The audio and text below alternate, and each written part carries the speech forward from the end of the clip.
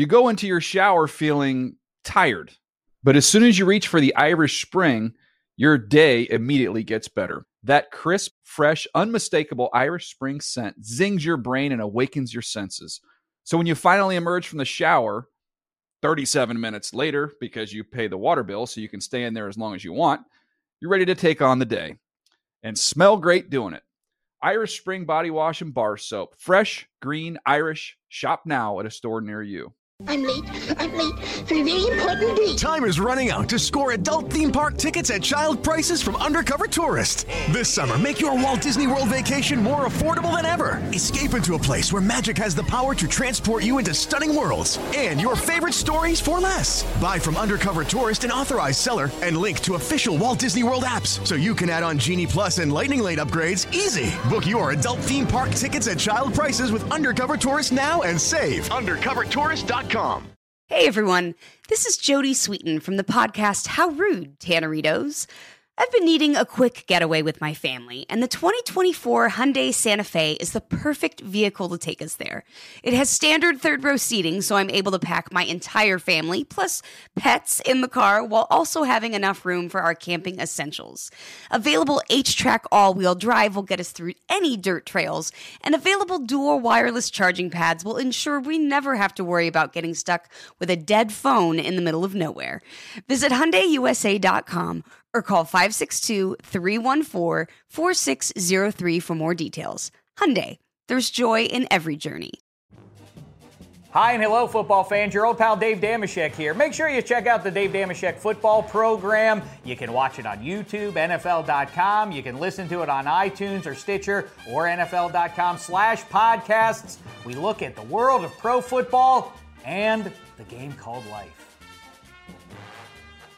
The Around the NFL podcast isn't flawed enough for Chris Wesley. Welcome back to another edition of the Around the NFL podcast. My name is Dan Hansis, and I am joined by a room filled with heroes. Mark Sessler, Chris Wessling, and Greg Rosenthal. What's up, boys? Hey, Dan.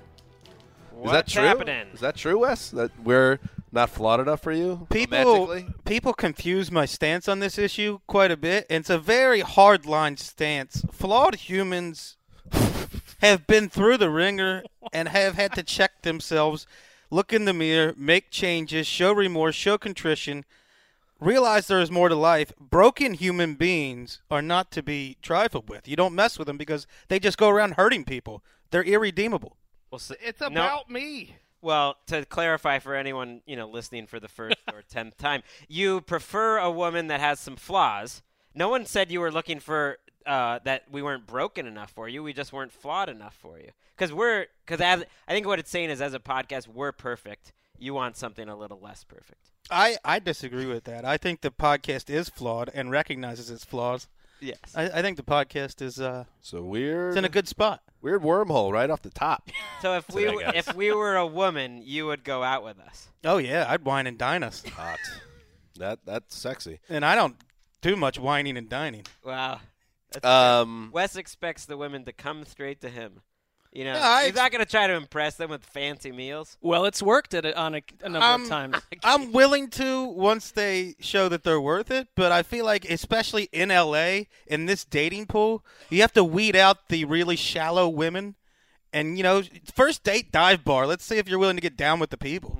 That was Wes's dating podcast, now available on iTunes. This is the Wednesday edition of the Around the NFL podcast, sponsored by no one. Still waiting. Anybody out there? Dick's Sporting Goods, we're talking to you. Perfect match when it comes to your product and our product. They're out there. You're not wrong. What's up? But we'll also it's like your great white whale. Yeah, definitely. But we'll also take high-end sponsorships where some of the financial funding, not just funnel, doesn't go straight to ROG, but also to the talent involved. Nike, Apple, Microsoft, and throw one out there, guys. Well, if Damashek has McDonald's, how about we go Burger King? I don't believe in their product at all, but I would take their money. Okay, yeah, or Burger King. Terrible product. Okay, we got it, buddy. Well, they're not going to sponsor. Not going to get a sponsorship when you're saying that. I'm just saying. I believe in the transaction, not what they're doing. On today's show, we are going to get into a little draft talk. The draft is coming up, guys. I believe it is a week from 2 weeks from Thursday. Is that what it is? That is absolutely correct. Okay, so it's coming up, and so we've been checking in here and there in the last month or so with the help of some experts in and around the building of NFL media. We are lucky enough to have a lot of people under this roof that know what they're talking about when it comes to college. And in the podcast studio today, we'll have Michael Berger. We just call him Berger. He is the producer of a great program, Greg, called Path to the Draft. That's on Monday through Friday. At what time? It is at 3 o'clock Pacific, 6 o'clock Eastern, daily. Daniel Jeremiah, our friend who hosts the Move the Sticks podcast. This is really Move the Sticks season right now, draft season, but he's the star, I would say, of the Path to the Draft. You got Bucky Brooks in there? Yeah, no offense to Bucky, but, DJ gets more screen time. And DJ carries himself in a different way. If you on the campus here at NFL Media, if you notice, there's a little air about him. Ever since he was offered jobs to run the front office in Tampa and Philadelphia. Yeah, so we're going to talk a segment we're going to call Draft Trigger Points with Berger. So get ready for that. Trigger points. Yeah, and we won't even get into what that means. I thought it was pressure points. Yeah, it is pressure points. Listen, draft, it's too late now. It's trigger points. I feel like pressure points is pressure better. points. You like the alliteration. Yeah, plus trigger has some bad connotations. Why? Well, gun triggers and whatnot. Oh, boy. It's like the PC pod with Greg lately. No, it's not PC. I'm just saying I like the sound pressure points. Still recovering from you throwing me under the bus with that Japanese pop music. Yeah, that was offensive. I spoke too soon.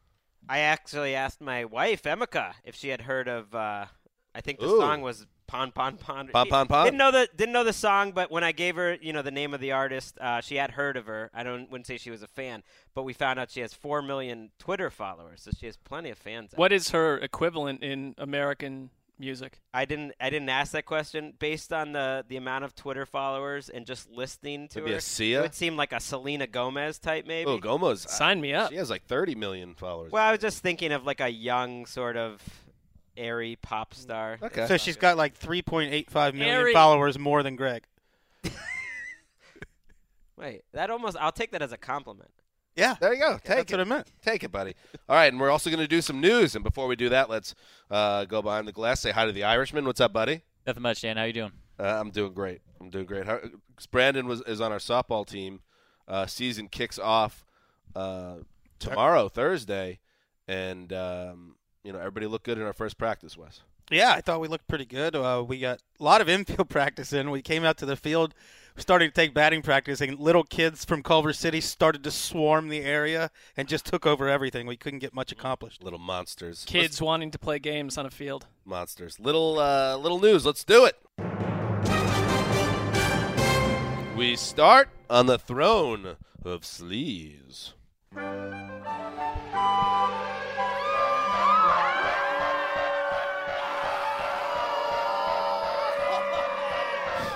Pretty gruesome stuff.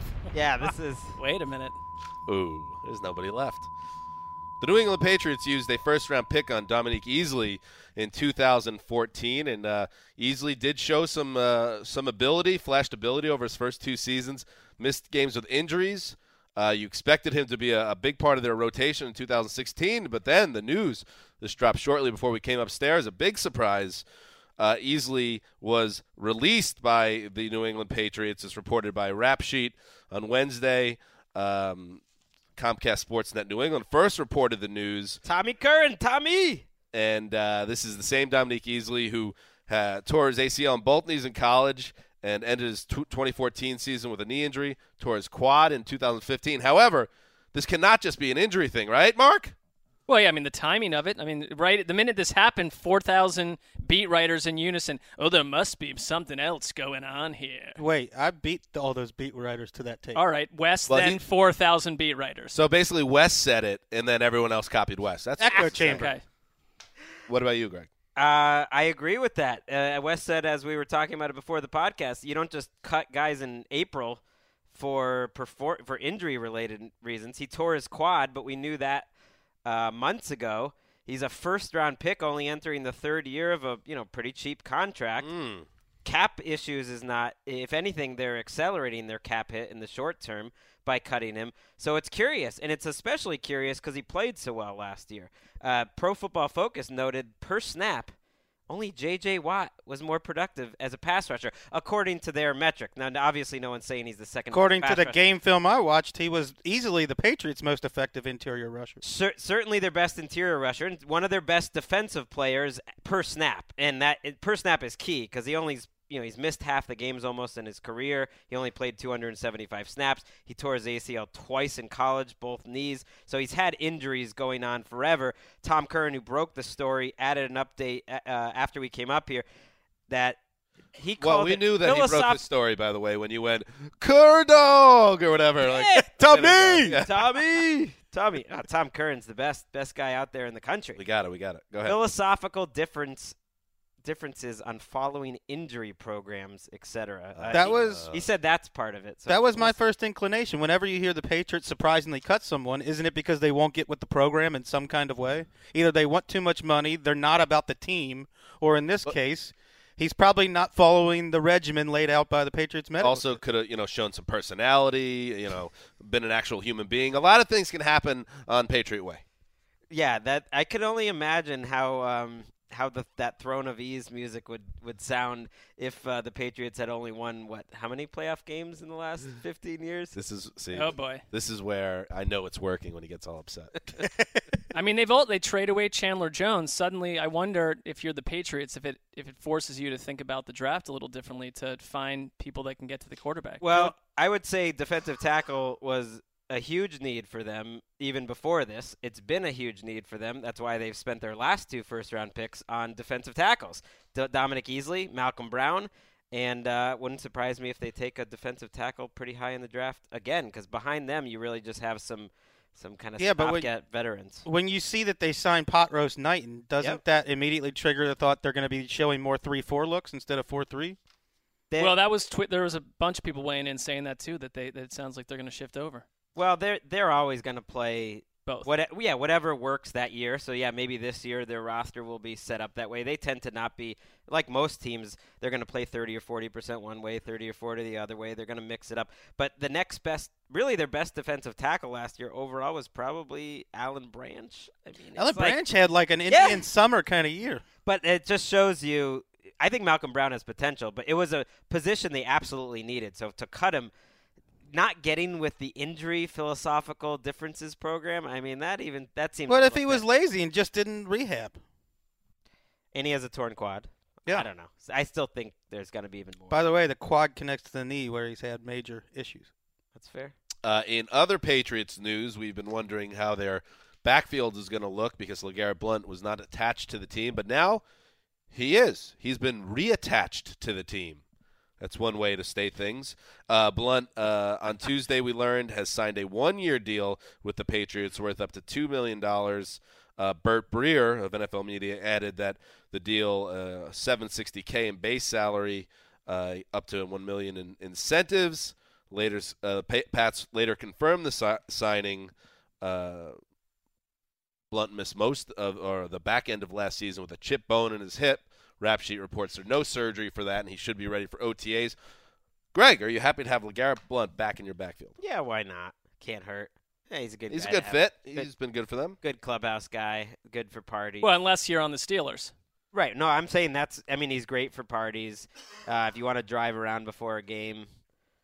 To the drugs. Yeah. This signing really shakes my confidence in Greg's Patriots analysis. Why? Because I asked him a month ago when Blount was sitting out there and the Patriots had no backfield. Surely the Patriots are just going to bring Blount back on the cheap. What did I say? Greg said, "Nah, I think they've watched it." I am surprised that they're going to bother to bring him back, and it did take him a couple months. So clearly, if any team in the league valued LeGarrette Blount, he would be playing. Did he even have another visit? I don't think he did. To me, he has a fairly limited value, but he's just, if you're going to have 4 running backs, can he be one of them? He fills a role that nobody else in that roster can fill. Right now, yeah. Yeah. I think they need to draft a running back or 2. Yeah. Like they have in the past where they drafted 2. So to me, it wouldn't. what does he get? $100,000 signing bonus? As a Patriots fan, I would not mind $1 million in incentives too. I would not mind one bit if LeGarrette Blount doesn't make the team. That means they're what if better they were shape. What if they were like, oh, listen, Gary Blount and Gary Blount. Gary Blount and Easley, you just can't have them in the locker room together. So we just got Gary Blount back. Easley's out. My brother Nick will be happy to know you're bringing Gary back. I did that for your brother Nick. Thank you. There's not enough Garys in the world anymore. LeGarry. LeGarry Blount. Blount joins a running back group that includes Dion Lewis, who's coming back from a torn ACL, James White, Donald Brown, Brandon Bolden, and Joey Iosefa. That's terrible. It's Yeah, it's probably terrible, They but always they'll find be a way, fine. though, They'll be fine, though. that position. Right. I say that almost with respect to the Patriots, that the other teams would be screwed with that lineup. But they'll be Dion Lewis if he comes back in full health. I mean that completely. If they had a better changed their backfield, they offense. might have won the Super Bowl last year. Yeah. I mean, it was a big factor in them not winning a Super Bowl that was out there to be won. When's the So- last time Well, you saw with injuries though, I mean, if Lewis had been healthy, that would have been a completely Maybe. different And Blount. situation. Maybe, Blount, but that was- Blount. Yeah. When's the last time you saw a backfield as in the playoffs as poor as the one the Patriots rolled out? Steven Jackson walking like two skyscrapers through the field. Right. Well, maybe Wild how about the that he got big Steelers the carries. year before when they didn't have Bell? Yeah, that's fair. I mean, if you're going to talk about let's take away the number 1 and 2 running back, yeah, it's going to be a bad. Right, but look you're for a lot of talking teams. about a guy, Dion Lewis, who was just a shot in the dark, who started training camp 5th in the depth chart, that had injury problems. So, look, it's better to have guys with some pedigree without all those injury problems, obviously. Josh Gordon missed all of last season, suspended after failing an alcohol test. Had not been reinstated yet, and you started to wonder why hadn't that happened, and we got some light shined on that situation on Monday, or Tuesday, I should say. Rap Sheet reported that Gordon failed another drug test last month. The test showed traces of marijuana and dilute, which could be used to mask substances. As a result of this test, Gordon, his application for reinstatement has been denied until August 1st, a league spokesman told Rappaport. He can reapply after that date. So there is good news. There's bad news, obviously, that it doesn't appear that Gordon still doesn't have his head on straight. The good news, I guess if you're a Browns fan, and certainly Josh Gordon, is that he still has a chance, it appears, to play this upcoming season, but he's got to, by the time August 1st comes around, he needs to have everything together and not give them another reason. Mark. Yeah, I mean, from another angle, I think anyone still having any hopes tied to Josh Gordon needs to check themselves at the door, because even if he were to pass this next thing by August 1st, he just sits out there as if you're trying to build a team, as an absolute hazard, because at any moment it feels like he's going to get banged with another suspension. 3 years in a row, he did. Now, when he played, he missed 2 games and still led the league in receiving. So that's tantalizing. That was also in 2013. But you hold out hope for him. You know what? You were really disappointed when this happened. Well, no. I am annoyed that his lack of accountability is annoying to me, and the fact that these players with this drama are attached to the Browns, because really they're trying hard to move forward, and just the same way that people feel there's an entitlement complex to Manziel, I see it with Gordon too, because he's tweeting out, guys, come on, not a real story, and in videos of him working out. Well, you have a diluted test, and you've failed multiple tests. So it is a real story, and you showed no ability to get healthy and get back into football. Whether or not marijuana should be a banned substance is a whole different subject. Yeah, I think we're going to look back in 20 years and wonder how these careers were ruined by marijuana on one hand, but on the other hand, you mentioned accountability. He's letting down teammates. He's letting down the front office. He's letting down the coaching staff. And frankly, no one told you have a right to make millions of dollars playing a kids game. And how crazy is it that this guy, under this microscope, seemingly could not avoid smoking weed or why whatever's is he hanging going on out with Johnny Manziel and what's whoever else? happening here, where he, in his mind, thought, instead of keeping my nose clean, I'm going to actually try to, I'm going to still have fun and try to get away with it. It just shows, he doesn't have good common sense, and it's killing the guy. I mean, it's ruining his career. It's insane how long he has not played for by now, and yet he's on the team. And the Browns don't like being attached to him. Well, they could cut him if they wanted. That's allowed. I'm not saying they don't like it, so but they could. He shows ultimately what matters in the NFL because he's been chosen by the Browns by 4 different regimes, 2 different ownership groups, that he was more valuable than Holmgren and then Ray Farmer and then Michael Lombardi and all those coaches. He's kept his job this entire time while all of those guys have gotten fired. So Gordon to the Browns as an organization has been deemed more important. They lead the league in ghosts. Aren't they still paying Rob Chudzinski? Well, Right. they probably are still paying Romeo Crennel. I mean, Rob Chudzinski inherited Josh Gordon. Even he didn't draft him. I mean, it's really crazy. But I mean, for a team with 0 playmakers, No, I get it. literally 0, it's like, but they're not sitting around. They're not. They have. But been you're clear saying about that, the and you're fact- saying don't have hope. They have hope, or else he wouldn't be on the team. And you know what I mean? And you have hope as a fan because you're saying that. I don't think he's very expensive, number one. Right. And secondly, his contract tolls. There's no reason to just release him right now necessarily. Well, there is a reason. If he doesn't get in you're again, rebooting the machine again, But what? well, it's and you want a fresh start, and this guy keeps on getting busted, and it's attaching your franchise to his name. Yeah, but what's At a Mark's certain biggest point, fear? A guy going somewhere else and thriving. Going to the Steelers and leading the NFL in receiving. Well, and also, by the way, All Pro in up until 2013. 3 days ago, the thought probably with this new group of people was he could be back right. very soon. And now he could be back in August 1st. If it was he's going to be suspended another year, I think they would cut him.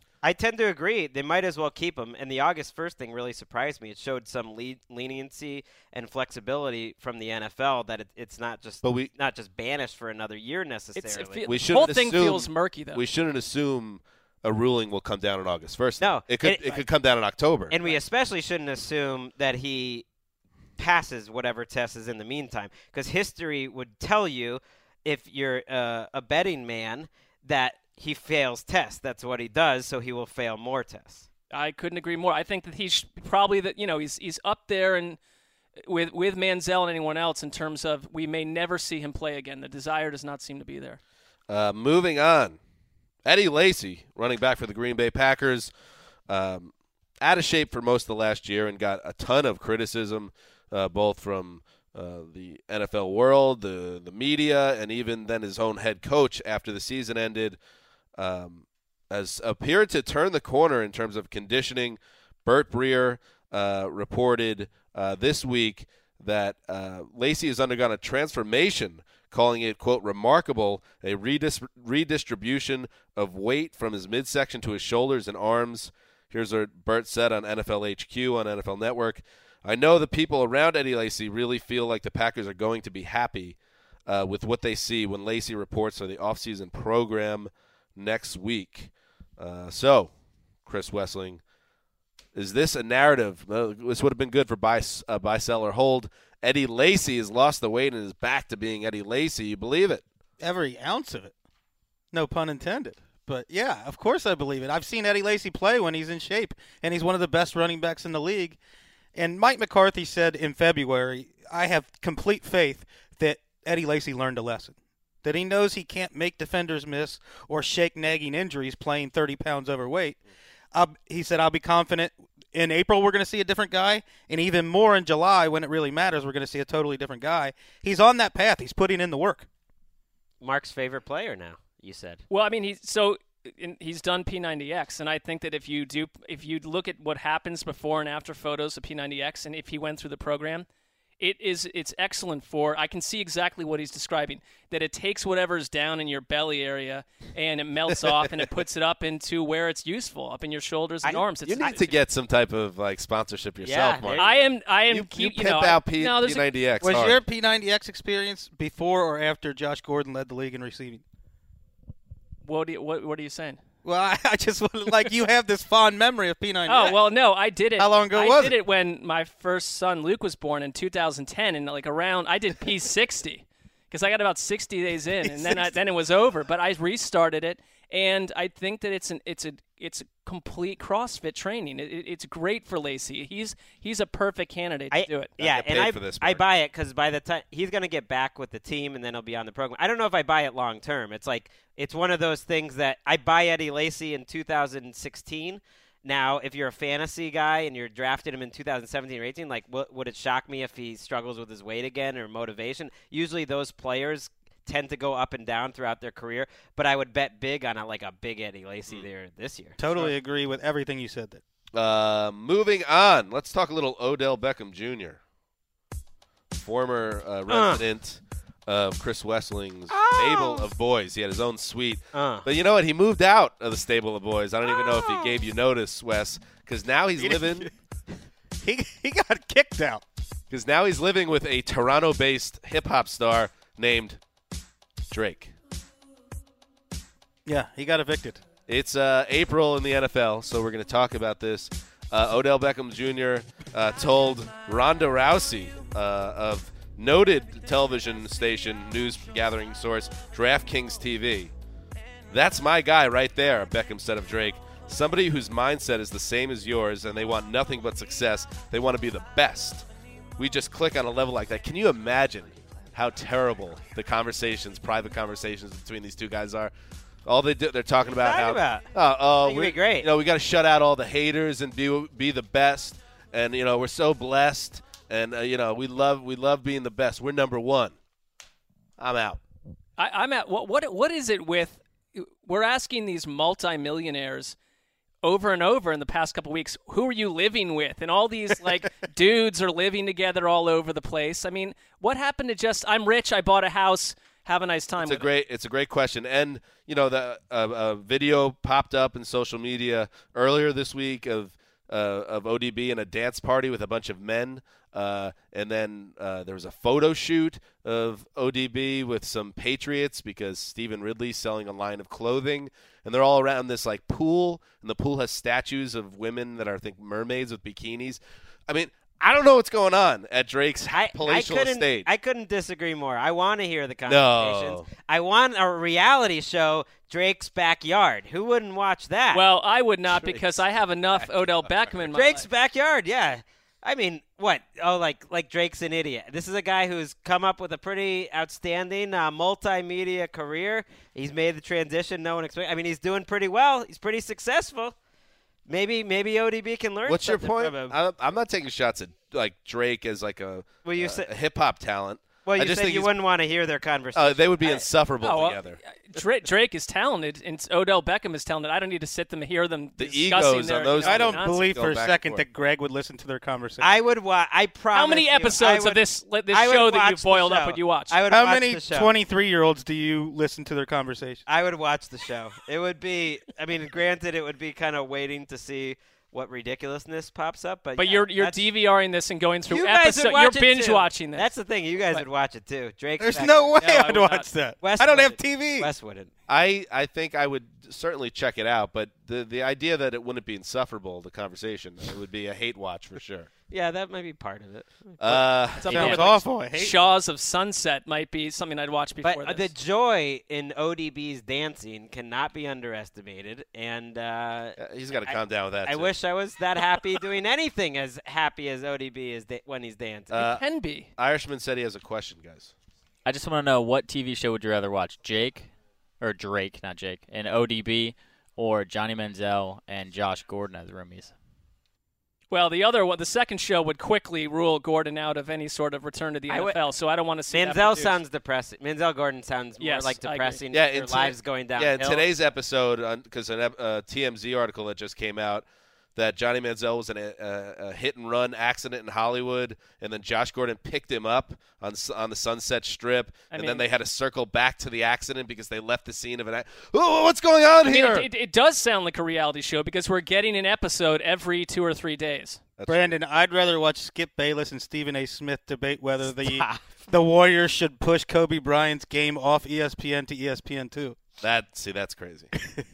All right, and finally, J.J. Watt, and we were playing that game yesterday or on our previous show, buy, sell, or hold on off-season narratives, and I found it suspicious that a new J.J. Watt story is popping up every week, almost like every Wednesday morning. There's a publicist at play here. J.J. Watt, a little bit, I think my feelings about the gentleman. Talented ball player. But this week, J.J. Watt appeared in a Snapchat with Kate Hudson, the actress. Really a strange Snapchat video with Hudson. And then that sparked, J.J. Watt, is he taken? And then he tweets out. He tweets out a reply to a fan who asked Watt how he went from, quote, single to dating 2 different blondes in 24 hours. What are you replying to that, bro? He writes, that's L.A. #single. Get out, bro. Get out of here, bro. Is that L.A., Wes? Get out of my how social the dating media. world in L.A. works for me. Would it work if you were potentially a generational type defensive talent with millions of dollars and multiple homes and all sorts of cash? Would it work for you that way then? And a sculpted 6'6", 290-pound body. Yeah, I get. What is this coupling though? What you were saying in terms of wanting to be in the news, that is a perfect pairing. Kate Hudson. When I was doing my Hollywood analytics blog website, she would lead the league in most magazine covers to lowest box office over the last 5 years. I mean, she has stayed remarkably on top of things and relevant with absolutely no movies or hits or anything, and she does it with stuff like going out with J.J. Watt. Excellent analysis. What is J.J. Watt doing in L.A.? Isn't he supposed to be in like his Pottery Bar and log cabin in Wisconsin? Yeah, with like 37 bunk beds in there. A lot of these guys do train out here. I mean, Greg, I will point out that once, I don't know how old she is, but once you hit a certain age in Hollywood, it's tough to land heat-seeking roles as a female. I think you're on an interesting side of the debate there. That's absolutely fair. Wait, is this but the Women in Hollywood podcast? Later this summer? That's absolutely fair, but I think Kate Hudson had maxed out her career as well as she possibly could have. So I think #nepotism. By the way, being 6'5" alone would get J.J. Watt all the women in L.A. because I've never seen so many women obsessed with men's height. It's incredible. Every month. It's incredible to me. It was never a factor in any dealings I had with any woman in my life in any city until I moved to L.A. And now it's like the number one qualification on their list. Are you 6'3" or above? Nope, can't. On the online sites. Well, we should ask. Wes starts walking around in stilts. We should ask our upcoming guest here, Michael Berger, walking into the studio. He's lived in L.A. a while, not the tallest guy. We will. in the world. And by the way, you're for him.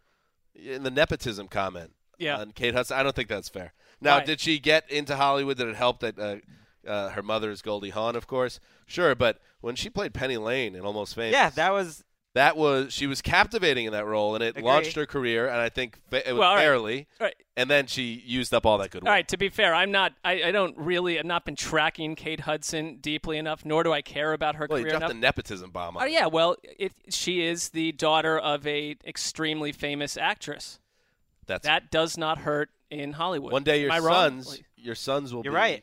Their father will be a famous NFL analyst all over television and the silver screen possibly as well. Yeah.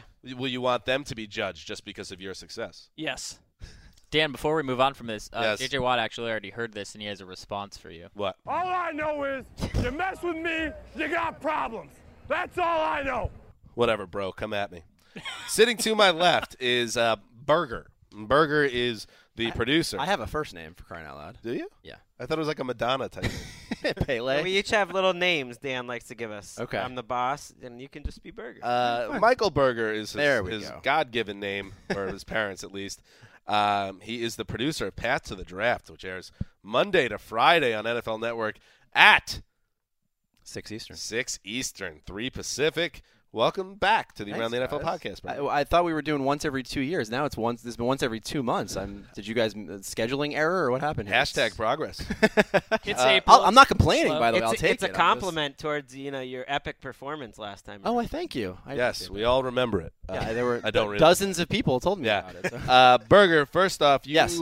you're a single man in Los Angeles. He's not married. Have you found the same issues that Wes has, that women are obsessed with height? Well, I will say, what did Axel Foley say in Beverly Hills Cop 2? 6-foot women grow on trees in California. So there is a proliferation of height.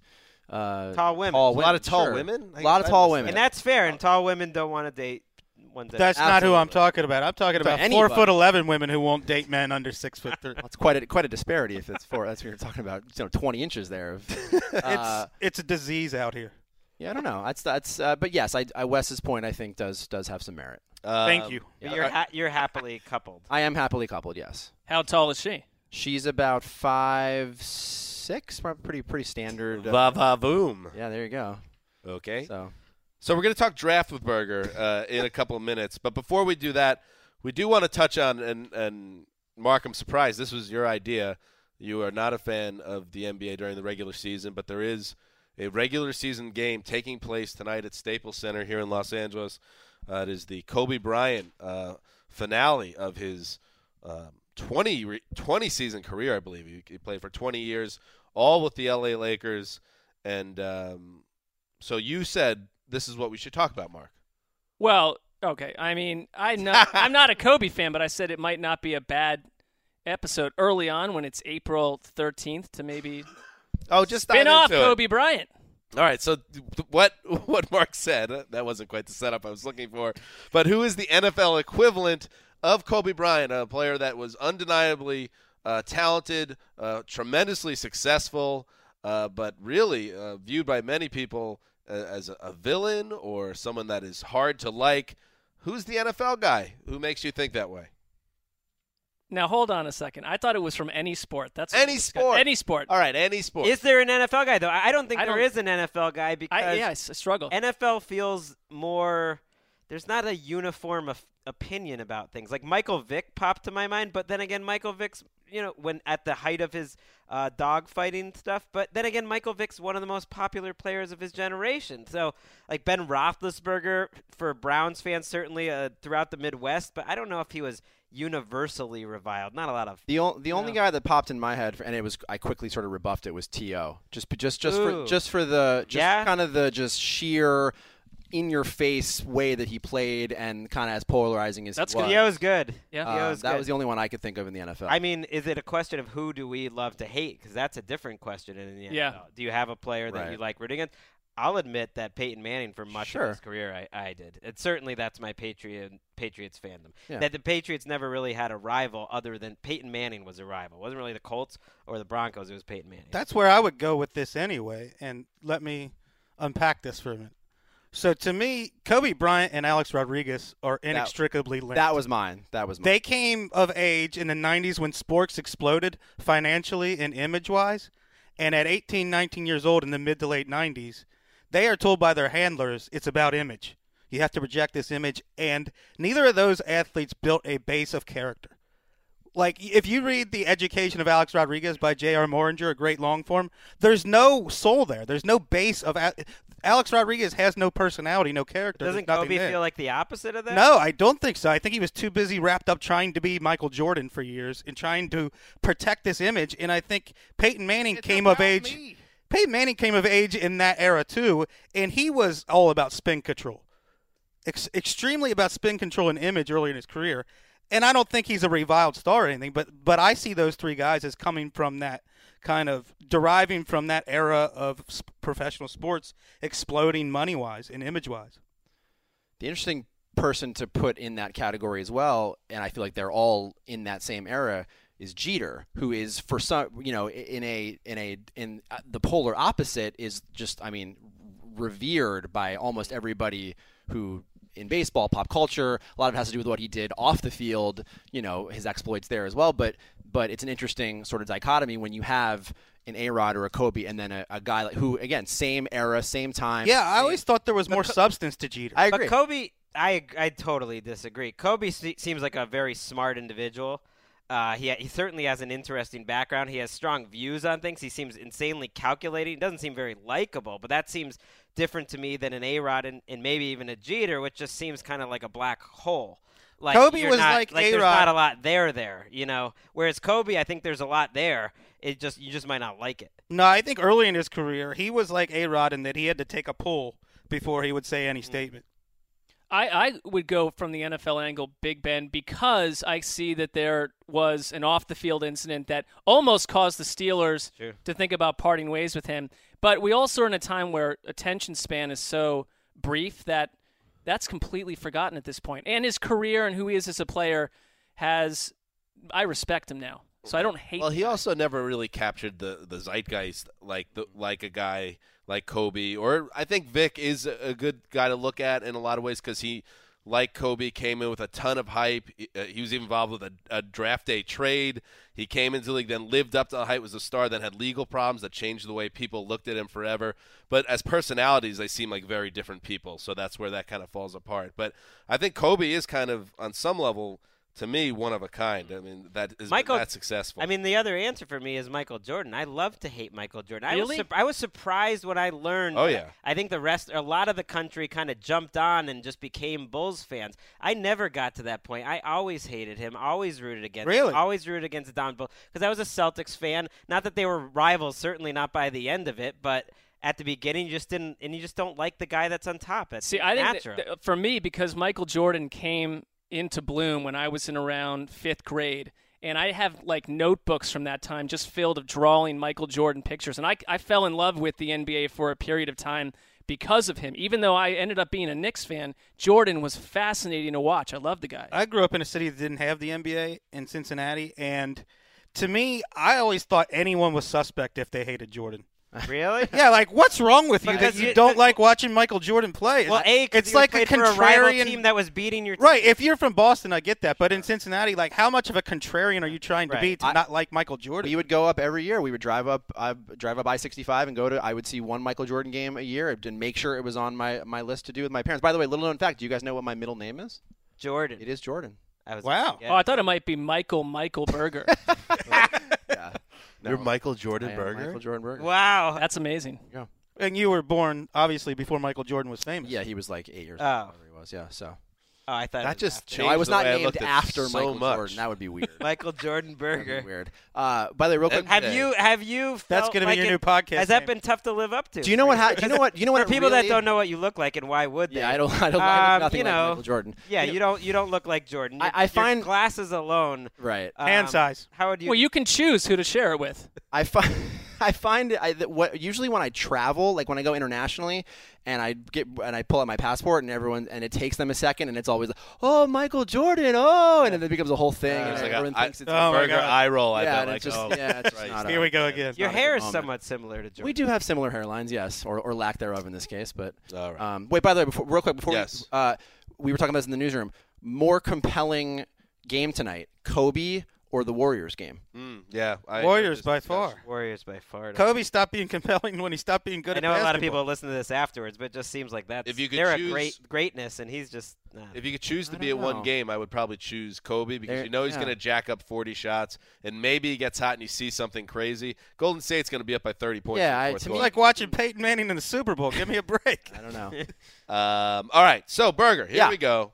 Here we go. Let's talk draft. Here's a seg called Draft Pressure Points. Sure. With Burger. And now pressure's on me, right? Yeah. So Michael Jordan Burger. There we go. And that's your new maybe I should have kept that one to myself. Jordan Burger. And, yeah, we saw Burger in the lobby yesterday, and we said, what are we going to do? What are we going to talk about? We want to talk a little draft. And Burger, because he's an idea man, said, well, there's certain parts of the draft. Why don't you explain it? You're a producer. You're I mean, listen, I'm not going to sit here and evaluate players. That's not certainly what I'm qualified to do. But I do think that there are interesting, teams picking in certain spots of the draft that I think will dictate certainly the first round and how various teams not only pick after them, but kind of just change the complexion potentially of the first round with, obviously it starts, I think, with the Browns at 2. Assuming, again, no one trades up and Tennessee holds on to the top spot, it starts with the Browns at 2, and there are some other interesting spots as we kind of move down the first round. All right, so why don't we start with the Browns at 2? Well, look, I mean, for a lot of these teams, it comes down to will they or won't they draft a quarterback. And obviously, did the RG3 signing take the Browns out of the mindset of drafting a quarterback? Who knows? Is it Wentz? Is it Goff? Do they like either one enough to sit at 2 and take a quarterback? The argument for the Browns is, on one hand, sure, you need a franchise guy. Obviously, you don't think Josh McCown or RG3 is that guy moving forward. Having said that, we all know the Browns need help at a lot of different places and a lot of different levels of the field. So do they trade back and try to get more picks and maybe hope that a quarterback, if they like a quarterback, is there at 6 or 7? Do they think that Wentz, Goff, and Lynch are maybe the same guy and they move back even further to, and hope that he's there at 15, middle of the first round? Whatever it is, they could either take the best player on their board, whether it's a Jalen Ramsey, a Miles Jack, somebody like that, and certainly shore up what was not a very good defense last year, or they take a quarterback, and that will have a major domino effect on what happens, with Cowboys at 4, the Niners at 7, even the Rams at 15, and that'll kind of start the ball rolling, I think, in the first round a little bit. Mark, how would you feel if the Browns did not come out of this draft with a quarterback? I think the fan of me would be disappointed, but I'd be more interested to find out who made that decision, because the sense that we're getting word that Pep Hamilton, the offensive coordinator, really wants Goff, right, but maybe Hugh Jackson does too, but maybe the front office just wants to compile picks. Well, Cleveland's made a cottage industry of trading down. You didn't get Julio Jones, and you ended up getting Phil Taylor, who's not on the team anymore. How many times do we do this? I think you got to swing at a quarterback if Hugh Jackson loves one of them. If they aren't sold on one, you're right. That glass half full is you could pick any position, and it would be a position of need in Cleveland. Right. But I am not buying the idea, and look, it's on our website, that it's coming out in these couple of days, in the last few days, that the Browns are not in love necessarily with anyone to take at number 2, and so that they're more than willing. They're trying to trade out. There's a lot of smoke that they're going to trade out. You got the number 2 pick in the draft, and by all accounts, these 2 quarterbacks are worthy top 10 quarterback picks. So it seems crazy to me that they would not view either one of those quarterbacks as a franchise quarterback. I don't care that they're number 2 or number 8. Either they're franchise quarterbacks or they're not. And if they deem one of those 2 guys are franchise quarterbacks, you have to take them. There's no better way to change your team entirely. Take one next year. Just keep taking them. Yep. And don't you have to kind of, with the new regime, link yourself, for better or for worse, inextricably to somebody, a face of the franchise, and kind of just run with it? Jeremy Tunsil, who will play right tackle for 3 years. Laramie Tunsil. Like what Greg said. Jeremy's his cousin. That's his cousin. You take one of these guys early. You get him in the lineup. Don't be starting RG3 deep into the season. See what he can do. If there's a lot of bad juju around the guy, you're going to have a top 5 pick next year too, probably. Get the best quarterback then. Just get the quarterback. That's what they got to get, the quarterback. You hit it and everything changes. You want to don't get too smart. Right. All right, let's move on now. So I think the Browns at 2 are interesting, and then you go right down to the Cowboys at 4, and this is kind of the $1 million question. Pressure points. Okay, go ahead. A little creepy, but okay. Yeah, no, that's cool. That's okay. Pressure points. $1 million question in this draft is: will the Cowboys take a quarterback at 4? They so have much pressure. Now it's really creepy. Yeah. They, whether you believe Jerry Jones or not, a lot of the scuttlebutt seems to be that they are really looking at either, even if Wentz or Goff is taken at 2, that they are looking at the other one potentially at 4. Now, look, they say Tony Romo's their guy. He's going to be there for the next however many years he has left, 3, 4, 5, who knows, maybe more. But they don't have that quarterback of the future, certainly. And if, we've been saying all year on Path of the Draft, if you think one of these guys is that franchise quarterback, regardless of whether you have Romo on your roster or not, you take a quarterback at 4. If not, they probably go edge rusher with a Joey Bosa. Miles Jack could still be there, maybe a DeForest Buckner. But it's really, that to me is the most interesting question of the first round, is what the Cowboys do at 4, and specifically, will they take a quarterback? And if you're Dallas, it's like in Uno, you get the draw 4 card and you blow the opponent up. Like, you want to be one of those teams, Uno like, reference. I don't know where that came, like the Packers and the Colts, where you have a franchise quarterback for a decade plus, and then you just insert the next one without any nonsense in between. And if there is a scenario where the Cowboys have the choice of any quarterback on the board with that pick, I think they would live to regret the day. I don't know what's going on with Tony Romo and his health at this stage. People have not forgotten, by the way, and I wrote this in a mailbag that we published yesterday. He has this clavicle thing that he got the Mumford & Sons surgery on. And now people have forgotten that he has a back injury that can go on him at any time, and that could end his career too. So he has 2 potentially career-ending injuries that can pop up at any time. You got to get the next guy. Kellen Moore is not the next guy. You know who the third quarterback on the roster is, Wes? Yeah. It's a made-up name. It's like he's got a funny name. Strong's or something? Strong, something like that. It's like, he's not the guy. I feel like they would make a huge mistake not to grab Jamil Showers. Couldn't you just? He's a real human being who has achieved a lifelong dream to make it to the NFL. The entire Showers family is proud of Jamil. And you're just mocking him. All right, sorry about that. All right, let's move down. I mean, real quick, couldn't they just take a quarterback at the top of the second round? Right. This is a draft where supposedly that there'll be three quarterbacks maybe taken in the second round. Yeah. I it's an interesting one for the Joneses too, because it's a definite.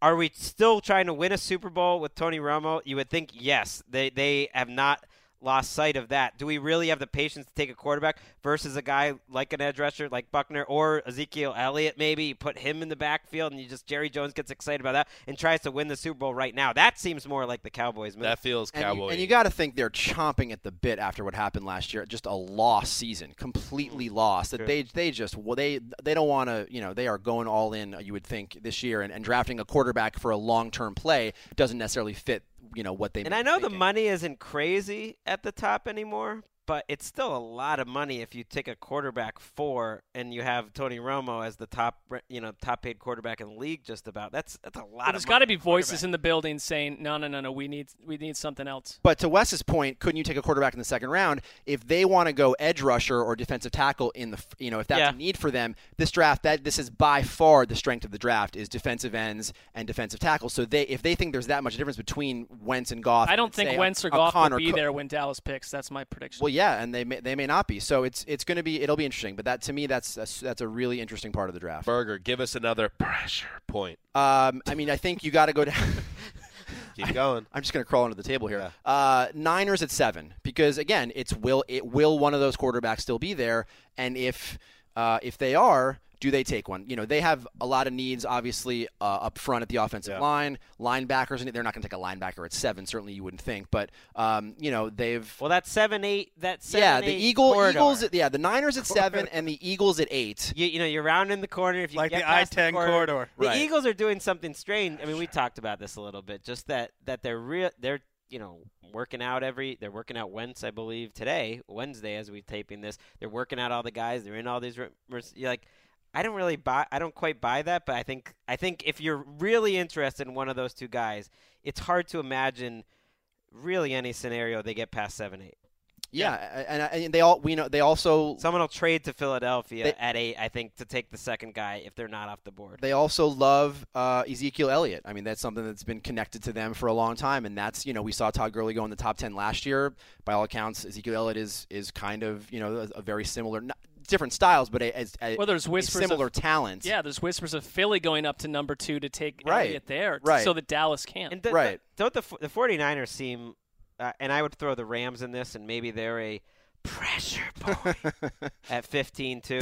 I would put them. Do I sound as creepy as Greg? Creepier. It's a nice combination of creepy voices. I would think that they're about as likely as anyone to make a big time trade because desperation equals trades. And the Rams, especially at 15, can't you just see them knowing that Jeff Fisher is the first coach since Dave Shula to make it to a 5th season without a winning record, and Les Snead has never had a winning record, and they're moving to L.A., and you just need a face of the franchise, and they just give up their 15th pick. They give up next year's first. Who knows? You throw in Michael Brockers or something, and you move up wherever you need to move up. They just got to go 7 and 9, Greg. Jeff Fisher do the opposite RG3. They do it and basically then in reverse. Keenum is their starting quarterback still. Jeff Fisher has never been condescendingly patted on the head by one of his players while giving him a lecture. Oof. Dave Shula. That's Dave Shula? Remember that? Yes. That is not a guy to ever be connected to historically on any level, Dave Shula. All right, Berger, let's hear about another team under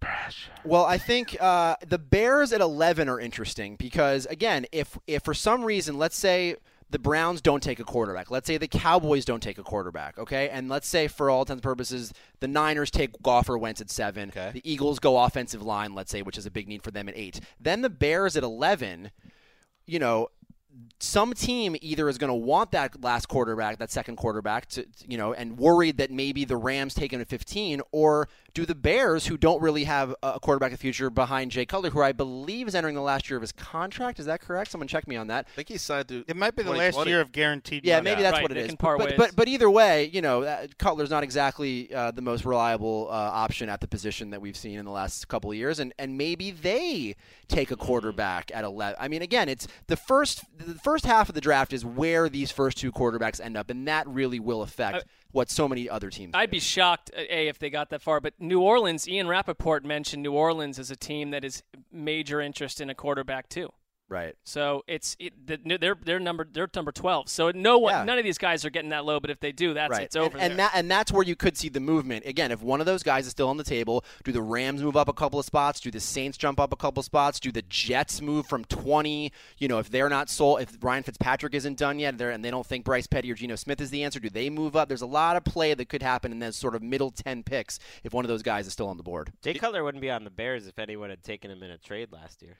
Right. No one wanted him. Right. Berger, give us one more team that's feeling the pressure. Well, I'll give you two quickly because they're both similar sort of dynamics. So at the end of the first round, you have the Texans at 22 and the Steelers at 25. What's interesting about those two teams is if you look at the draft order starting at 22, you have the Texans at 22, the Vikings at 23, and the Bengals at 24. All three of whom you could argue their first biggest need is a wide receiver. I would argue that. So.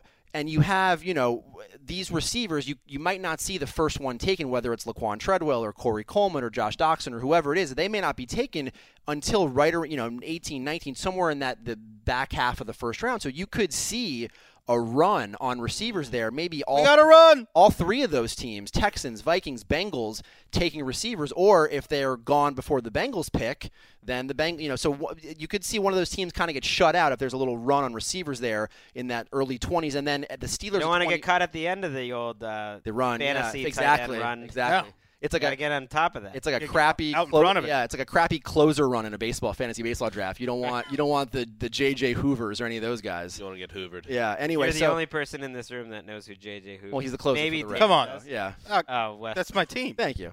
And then the Steelers at 25. Quickly, Steelers at 25, Seahawks at 26, Packers at 27. You could argue their biggest need each is a cornerback, and there's a lot of corners who we've seen mocked at the end of the first round: a William Jackson, and Eli Apple, Artie Burns. Those guys. We got to run. You could see very interesting kind of positional runs in the mid and late 20s as we kind of get through the end of the first round. Steelers need to trade Big Ben to the Jets for Darrell Revis. I'd do that in a second. Both teams needs filled. Well, Berger, you've done it again. You came on the show, and you shocked the world. Knocked it out of the park. And now you know my middle name. Yeah. What did we learn? Michael Jordan Berger. He has to deal with that a lot. And It's not always fun. Nope. But this is fun. Yeah, what do we already know? You were a former Wheel of Fortune contestant? Yes, that's right. Champion. Let's not sell it short here. Dating a woman that is somewhere between 5'6", 5'7". Yeah. Yes, and a very attractive woman, I should say. So good job there, Berger. Thank you. Passionate Bengals fan. Yes. So you're a man that feels pressure for your team to win in January. So there's a lot of stuff going on. How'd that work out last year? Yeah. Same way it always does. Yeah. And you just had to get that in there, didn't you? Yes, I did. Last but not least, he's the producer of Path to the Draft. That's right. Monday to Friday. 6 p.m. Eastern. Tune in. We're 15 days out now till the 2016 NFL Draft. So close. 2 weeks we can away. almost taste it. You going to be away. in Chicago? I will be here, sort of overseeing our studio coverage as we lead up to the big day on April 28th, and then the rest of the weekend. It's weird that Path to the Draft. It's not. It makes sense, but there's Path to the Draft after the draft too. Yeah, it should be Path from the Draft. Right. Yeah. At that point, the After name the draft is confusing. I think you got to work on the branding a little bit. Yeah, I'll see what I can do. It's just one preposition change. It's a graphic. Or just like the Path to the Draft is over. Now it's the path to the next draft. I believe it's technically called those are called the Path to the Draft recap shows. So there is a little bit of subtle. It's nuance still a there. tad cumbersome. It is that when DJ goes on vacation for like 9 months? That's after that week. The week after the draft, we will not see Daniel. That's on Wes's radar. And it also does remind me of the other show you produce around the NFL. Yes. Confusing that they also named this podcast around the NFL. And for so long there was no link between the two programs. We've made strides. Well, maybe that means you just have to have me on more. That's all. Perhaps. Listen, Glasnost. You are the bridge between the two programs. Michael Berger. I appreciate you having me on. What's your Twitter handle again? Mikey B TV. Oh, listen to that handle. Mikey B TV. Mikey B TV. Follow him. He knows what he's talking about. Mike Berger. Michael Jordan Berger. Before we get out of here, Greg, can I get an update on the iTunes challenge? Of course, we've been asking all of our listeners to leave 5-star reviews and 5-star ratings and nice or bad reviews. We don't care about that. Just to see if we can goose Apple's rating system. Where are we going with that? Has not made much of an impact. But we have left a lot of comments, and that alone is exciting and important because I don't like to see – you kind of look at how many people have left ratings for different podcasts, and you can say, okay, that one's bigger than that one. And so a lot of people have been leaving the comments, and that I appreciate. I think it's goosed up about 100 since we asked. There are 5 tweets on Twitter with the hashtag iTunes Challenge. Hashtag iTunes Challenge. You got to spread the word. That's 5 more than I thought there would be. But I think it's caught fire. We also need, I think even just as important as that is telling your friends to go subscribe. Hey, you guys like the NFL? Oh, yeah. You like podcasts? Oh, yeah. How about you try the Around the NFL podcast? Friend? Hey, we got something and go for you. subscribe to that. Little word of mouth. Because I think the new subscribers, that's always big. That's good. Tell a buddy, phone a friend. We'll be back tomorrow. Very special Around the NFL podcast. Schedule release day. Oh, yeah.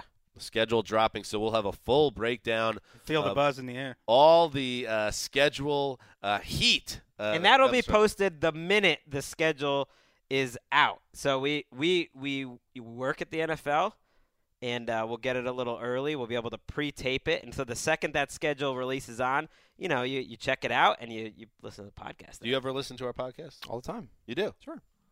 Who's your favorite Michael person Jordan Berger. Who's my favorite person on the show? Yeah. And you can't go Lindsay. No. I'd say Colleen. Yeah, I probably would say Colleen. Connie All right, Fox. of the core 4. This Just is, say this Mark. is not Just say going to end Mark. well.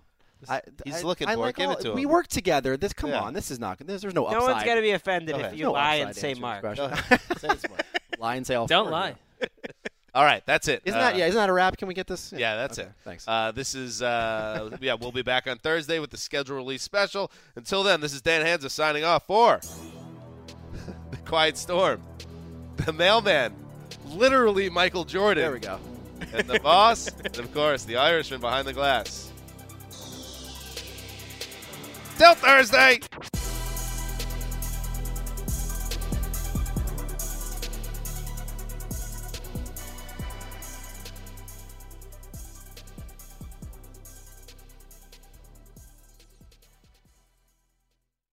You go into your shower feeling tired, but as soon as you reach for the Irish Spring, your day immediately gets better. That crisp, fresh, unmistakable Irish Spring scent zings your brain and awakens your senses.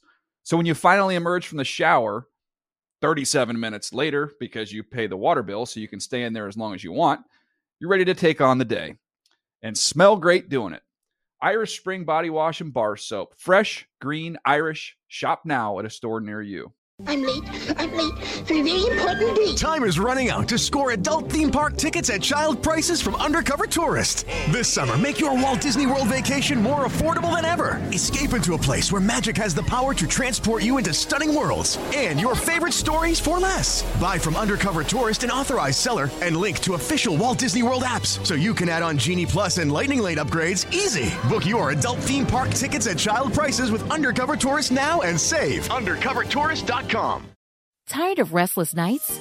At Leesa, we know good sleep is essential for mental, physical, and emotional health. From memory foam mattresses to hybrids that keep you cool all night long, Leesa's mattresses offer exceptional comfort and support with free delivery and 100 nights to try out your mattress in the comfort of your home. For a limited time, save up to $700 off select mattresses plus 2 free pillows. Go to leesa.com/iHeart for an additional $50 off mattresses and select goods. Exclusions apply. See leesa.com for more details.